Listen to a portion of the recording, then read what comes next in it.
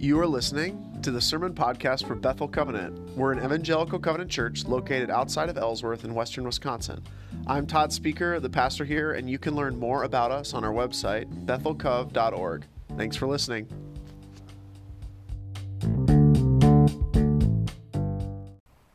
Well, let's go ahead and open your Bibles. We're in Ephesians 6, and if you've been with us this summer, the last few weeks anyway, you might get tired of turning to that page. Maybe that page of your Bible is starting to fall open easier because we've been in Ephesians 6 forever. But every time I come back to this chapter of the Bible, there's just like one more thing that I think God wants us to look at. And I know for me, it's been this moment where I wake up and I read it on Monday or Tuesday or whatever, and God is working on me, and I see my own lack. I see myself reflected in this mirror, and I say, oh, maybe we should study this one more time. So we're going to look at Ephesians 6 in just a moment, so you can go ahead and turn there. I encourage you, if you've missed any of our services, to go back and look through some of the things that we've explored in this passage, because it's incredibly important, and I think it's incredibly really the whole book of Ephesians. But Ephesians 6 is it's incredibly relevant to the days that we're in today, to the times that we're going through, to when life sometimes feels like a battle, to when even just normal, everyday, regular things like going to the grocery store require you to take extra thought and precaution, and nothing can be done without thinking. Life is a battle, is what Ephesians 6 says, and I found great comfort in that. Because it's lined up with how my life these last few months has felt like a battle. So go ahead and turn there. So as some of you know, I was delighted last week to go to Colorado with my little boy Foster over there in the Pokemon hat. And we had just an awesome time last week. We drove all the way out to Colorado Springs, where I grew up, and all the way back. We drove out in one day. And as we're driving out there, and it went really well, so thank you everybody that prayed. He deserves a medal.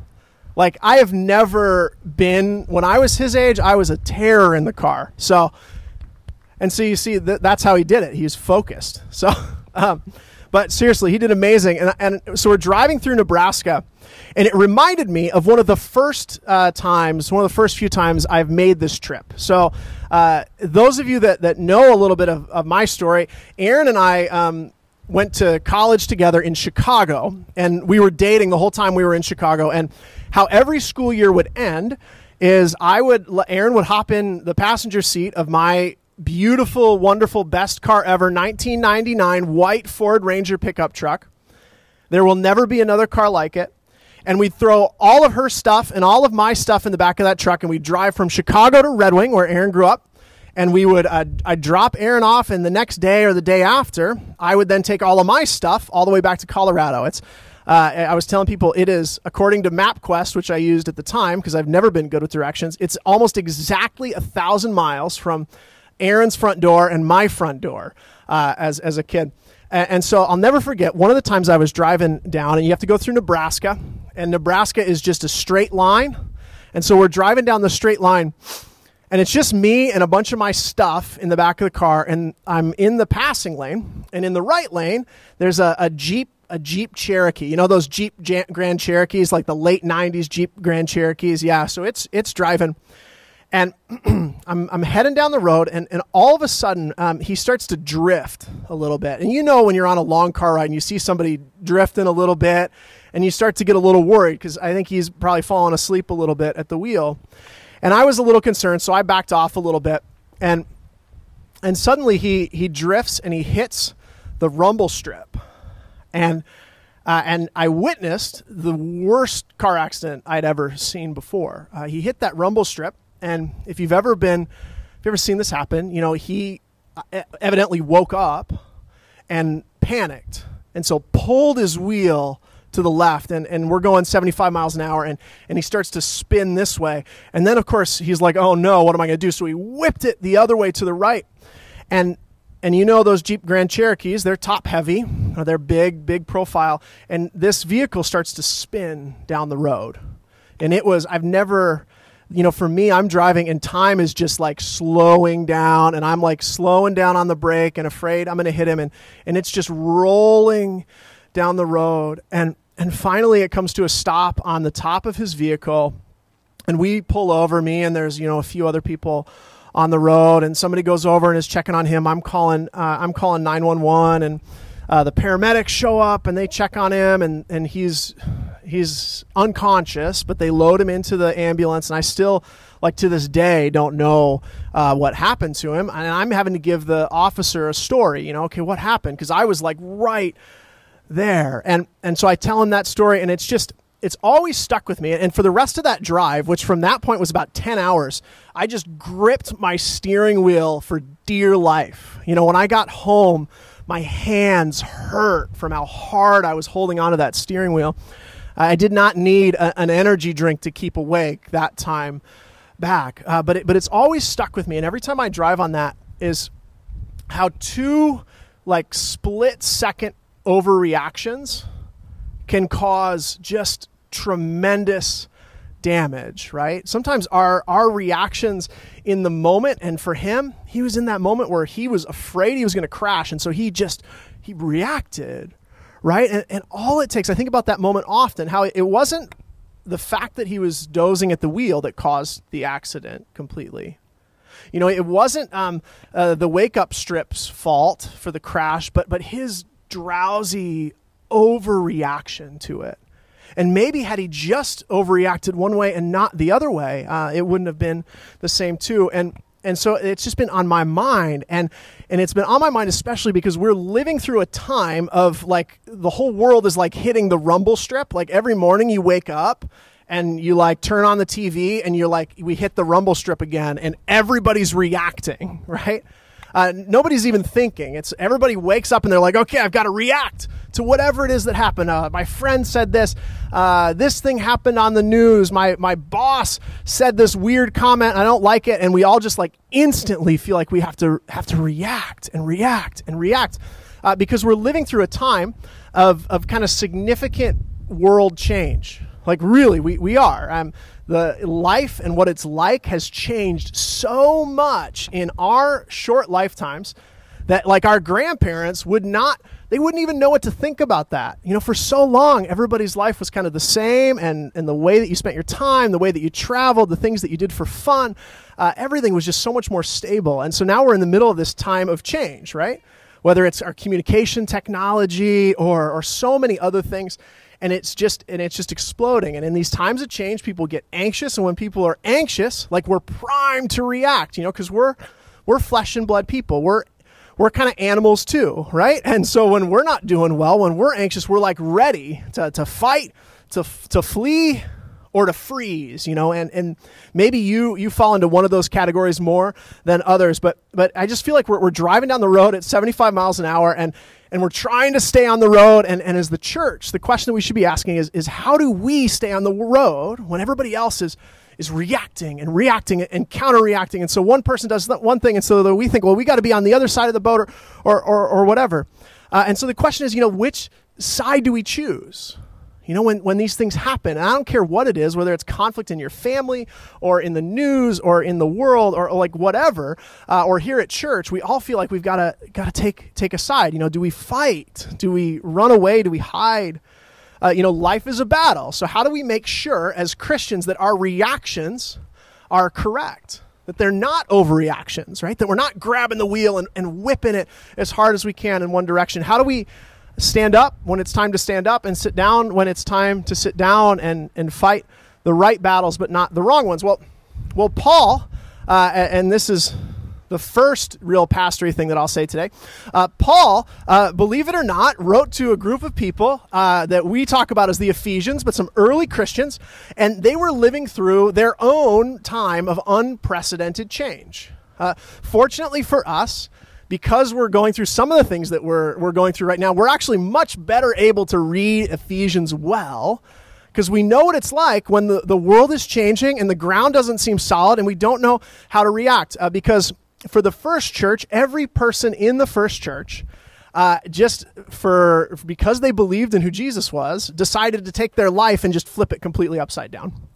right? They embraced a belief system that they didn't grow up with, that grandma and grandpa didn't have, that was different from their parents, their neighbors, their siblings, and that really had never been practiced or followed before them. The first people to read Ephesians, when you hold the New Testament in your hands and you read Ephesians and really all the other letters, remember that the people reading this did not grow up with these ideas. They grew up with very different ideas, and their whole world is just all over the place. Because in the early church, to embrace Jesus meant to let go of the very fabric of society.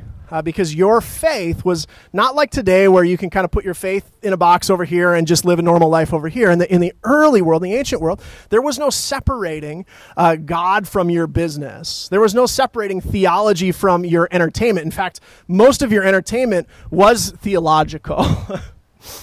So we've been looking at this picture, and in Ephesians 6, Paul is painting a picture of this reality, this kind of world that the Ephesians are trying to live in. And he talks about how, the point is that evil has lost. That's the thing we talked about a few weeks ago. Evil lost, good triumphs in the end. But the key is for Christians, for the church, for the body of Christ together, all of us, is that we stay standing. So that's the win condition, is stay standing, be strong. A couple weeks ago, we talked about putting on God's own armor so that we might be ready to stand together as the body of Christ. So we're going to start. I'm not going to read this whole section again because you've heard it a few times. We're just going to start in verse 18. So 6:18. And this is what Paul says. So he's already said, be strong, remain standing, y'all. He said, y'all put on God's own armor so that you'll be ready together no matter what happens. And then he finishes with this. And again, we talked about this 2 weeks ago. Almost every time the New Testament letter is talking to somebody, it's not saying you, it's saying y'all. So I'll keep that. So it says this. Y'all pray in the Spirit at all times, on every occasion. Stay alert and be persistent in your prayers for all believers everywhere. So Paul's painted this picture, right? You're a body, you're in the middle of a battle, you're wearing armor, and now that you've done the preparation that you need to do, if you want to stand till the end, make sure that you're praying. Paul says, pray. He says, pray in the Spirit. And not to go too far down this line, some people think this just means like speaking in tongues or something, but it's probably a lot broader than that. It's a conversation with God. Paul says, be praying in connection with the Holy Spirit, walking in step with what God is doing, listening for his voice. This isn't just like sometimes when I pray, and I have kind of certain prayers that I say, and I don't even realize until I've said them 1,000 times. Like I pray the same prayer with Foster every night before we go to bed. And that's great, but that's not a back and forth thing, right? I've got to spend some time praying. We all do, where we actually stop talking. That's easier for some of us than others, and start listening. So that's praying in the Spirit, a back and forth conversation. And it feels awkward at first to spend time in silence because we're not used to it, but it's really important. Because how is God ever going to get a word in edgewise if we're just throwing request after request at him? He continues. So the question is this: if you want to respond well, you pray. Where do you pray? In the Spirit. Perfect. Next, the question is how or when do you pray? Paul says at all times, and this is a constant reminder in the New Testament, to pray without ceasing, to let prayer be such a part of your life that your daily life is like a conversation with God. So at all times, and when else? And in response to every occasion. So what Paul is saying here is you're in this conversation with God in the Spirit. You're doing it all the time as you walk down the road. And then when stuff happens, when a day comes up that's surprising, when an event happens in your life, when you come across an occasion, your response ought to be to pray. He continues. He says, pray in the Spirit at all times on every occasion while staying alert and paying attention. Be persistent in your prayers for who? For believers everywhere, for the other people, right? In Paul's day, all the other people that are living this crazy upside down, shook up life like you are, because they're the believers everywhere. So I don't know about you. and this is, confession time as a pastor. I often speak in such a way, and I often see prayer as the last thing I can do. I don't know if anybody else falls into that category like me. Sometimes, I'll be meeting with somebody and they'll be going through something or whatever, and I'll be like, well, did you try this or how's that appointment going or whatever? And we get to the end of the story and we say, well, I guess all we can do now is pray. I studied for the test. For me, I prepared my sermon for Sunday, or I did my job. I wrote my response email to that thing somebody asked me. I saw the doctor. I scheduled the meeting. I planned the trip. Now all I can do is pray. And so we say, God, here's my plans. Here's my ideas. Here's my occasion. Now would you bless it? And I don't know about you, but I've prayed prayers like that, right? God, this is what I'm doing. I'm going to school next week. These are the precautions I'm taking, or whatever. These are the plans that I'm making. Lord, help it to go well. And those are good prayers to pray, but the problem is when that's the only prayer, right? When we get into this mindset, and I find myself in here all the time, right?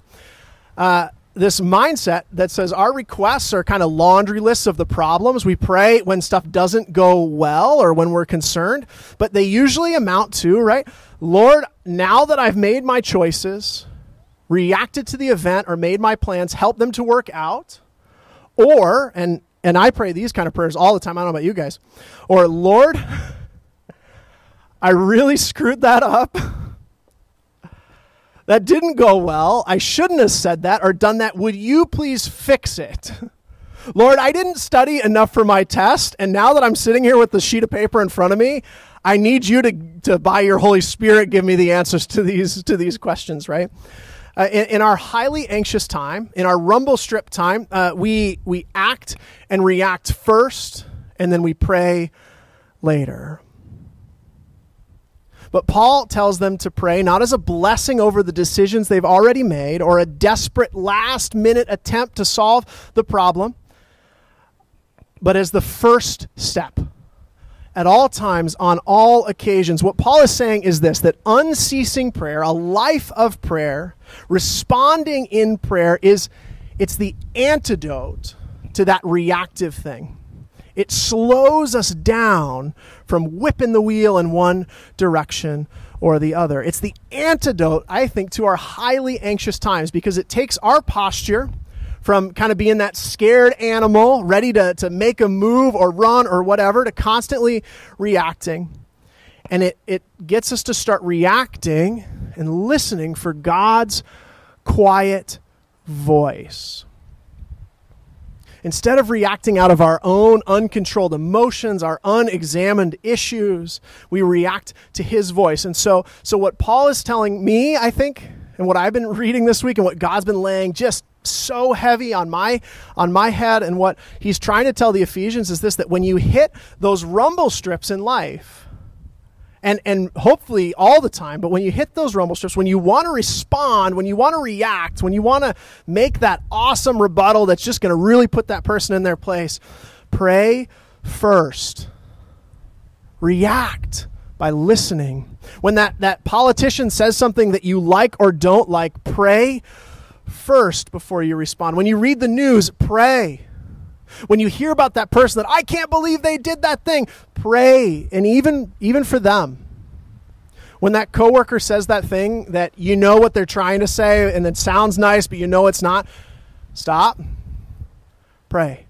Unceasing prayer keeps us responding to God instead of reacting to events. And if you want to know what it looks like in someone's life, we can read the next few lines, because if you remember, Paul, the author of Ephesians, inspired, empowered by the Holy Spirit, believe it or not, he's writing this letter from prison, from jail. He's under house arrest at this moment. And so, and he's coming closer and closer to his own execution. He's coming closer and closer to trouble. Paul is praying under guard, and he's writing this. And he says, so Paul says, by the way, would you guys pray for me too? And Paul's prayer request sounds different than any prayer request I've ever given somebody else. It sounds different than the kinds of prayer requests I get from other people too. He says this in verse 19. Paul says, this is how I want you to pray for me. He says, and would you pray for me? So pray constantly, every event, whatever, but also pray for me, your friend Paul. Ask God to give me the right words so that I can boldly explain God's mysterious plan that the good news is for Jews and Gentiles alike. I am in chains now, still preaching this message as God's ambassador. So pray that I will keep on speaking boldly for him as I should. Sounds like a pretty normal prayer. And sometimes in Scripture, what's more amazing is what's not written, right? What doesn't Paul pray for? He doesn't pray for his guards to have heart attacks so he can escape jail. He doesn't pray for rescue. He doesn't pray for a jailbreak. He doesn't pray for a favorable court decision or a good judge to see his side. No, the thing is, Paul has been practicing what he preaches.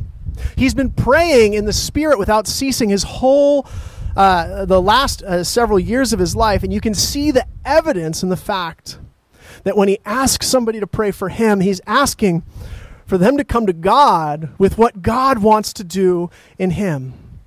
You can see the evidence in the fact that even though everything in his life is upside down, even though he's hitting rumble strips and speed bumps and going off the road, he's not worried about his trial. He's not worried about his imprisonment. He's not worried about what the next week holds. All he wants is the courage to keep following God's mission where he is. He doesn't pray God break the chains, but instead that he would have what he needs to keep going. And Paul's perspective doesn't come about because he's Superman or like this amazing hero person and stuff. It's not that he's just stronger or better or more moral than you and me. It's because he knows God well. Because he's had an opportunity to listen, to connect with who God is. And he knows that God's mission, what God cares about, and that God's plans and hopes are better than anything he could imagine. And they've actually become his. He trusts God with his life and only asks for prayer that he might follow faithfully. Because unceasing prayer, when you live a life of unceasing prayer, it keeps you responding to God instead of reacting to events. We're invited to react to the chaos of our world. We're invited to react to the fears that are in our hearts, to the other emotions that we're dealing with, to the frustration, to the anger, to the loss, to the things that we're experiencing, those real feelings. We're invited to react to those, not by pulling on the wheel as hard as we can, not by offering a rebuttal or taking a side or sticking our heads in the sand and pretending that everything's fine. Paul doesn't say that. He doesn't say pretend everything's great. But instead to react by coming to God at all times, on every occasion, not turning to faith as a way to shut out the events of the world and go to sleep, but as a starting point for how we might respond to what God has to say to us in them. Prayer is connected to our world, and so when we encounter people, when we encounter surprises, when we encounter events, we turn to those and ask God how we might be faithful in them. May we pray in the Spirit at all times, on every occasion. May we stay alert and be persistent in our prayers for believers everywhere. All life is to be prayed. And when we pray without ceasing, we find ourselves responding to God when others are reacting to events. And so if you want to start that today, if you want a reminder of that, if you want to come back to that way of life, because we all forget, we all move forward, we all make our own plans and go forward. If you want an opportunity to come back to that way of life, if you've never lived that way, the first prayer to pray is a prayer like this. We close our eyes, we bow our heads, we say, God, I don't have what I need to solve the problems in myself, in my heart, in my community, in the lives of others. I don't have what it takes. I don't know what's best for myself, much less everybody else. We say, God, I don't have what we need. Sometimes in the church we say, God, I'm a sinner. That's another way of saying that. And we say, for your sake, for the sake of your Son, and because of his death and resurrection, save me. Make me new. By the power of your Holy Spirit, make me new. And so if you pray that prayer, that's that great first prayer. And when you start with that, you can spend the rest of your life being called back to that point, to that life, to that connection of prayer in that moment. That's where you start. So don't stop praying. So I'm going to give us all an opportunity to pray that. Would you pray with me right now? Lord God, I don't have it figured out. I don't have enough. I don't know the answer. I can't solve my own problems, much less solve somebody else's. I am a sinner. For the sake of your Son, Jesus, forgive me, set me free, and give me the promise of eternal life. By your Holy Spirit, make me new. Amen? Amen.